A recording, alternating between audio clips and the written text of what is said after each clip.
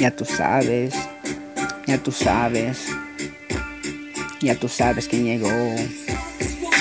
Cuando vine por primera vez, en tanto tiempo que esperé, me tomé para ir a la iglesia de St. Louis of Friends. Had to give it a chance, gotta do it in order to change my past and become a better man. What my mama expects of me, gotta keep it 100G, simple last 1, 2, 3. Yo pensé y pensaba que venía a darles, ayudarles, porque nunca es muy tarde, uno nunca sabe lo que puede pasarnos más adelante. Never any path, happy days, also sad, un camino largo, hay que estar consciente del futuro y el presente, eso es lo correcto, hay que ayudarles, nunca esperar nada cambie, lo importante es que haga cambio de la vida de los más necesitados, de los pobres, los que andan en un rumbo largo sin destino por los barrios caminando, los que andan en las calles diarios, todos los días sin horarios. No soy sabio, vas a ver todo lo que pasa en este mundo extraño, pero sé de hacerle poco cambio en sus vidas, no me pesa ayudar a nadie, especialmente gente de la calle que no tiene compañía o a nadie de familia, sin dinero o comida para comer en la noche, en el día o por días. Try to help them out, wouldn't kill ya.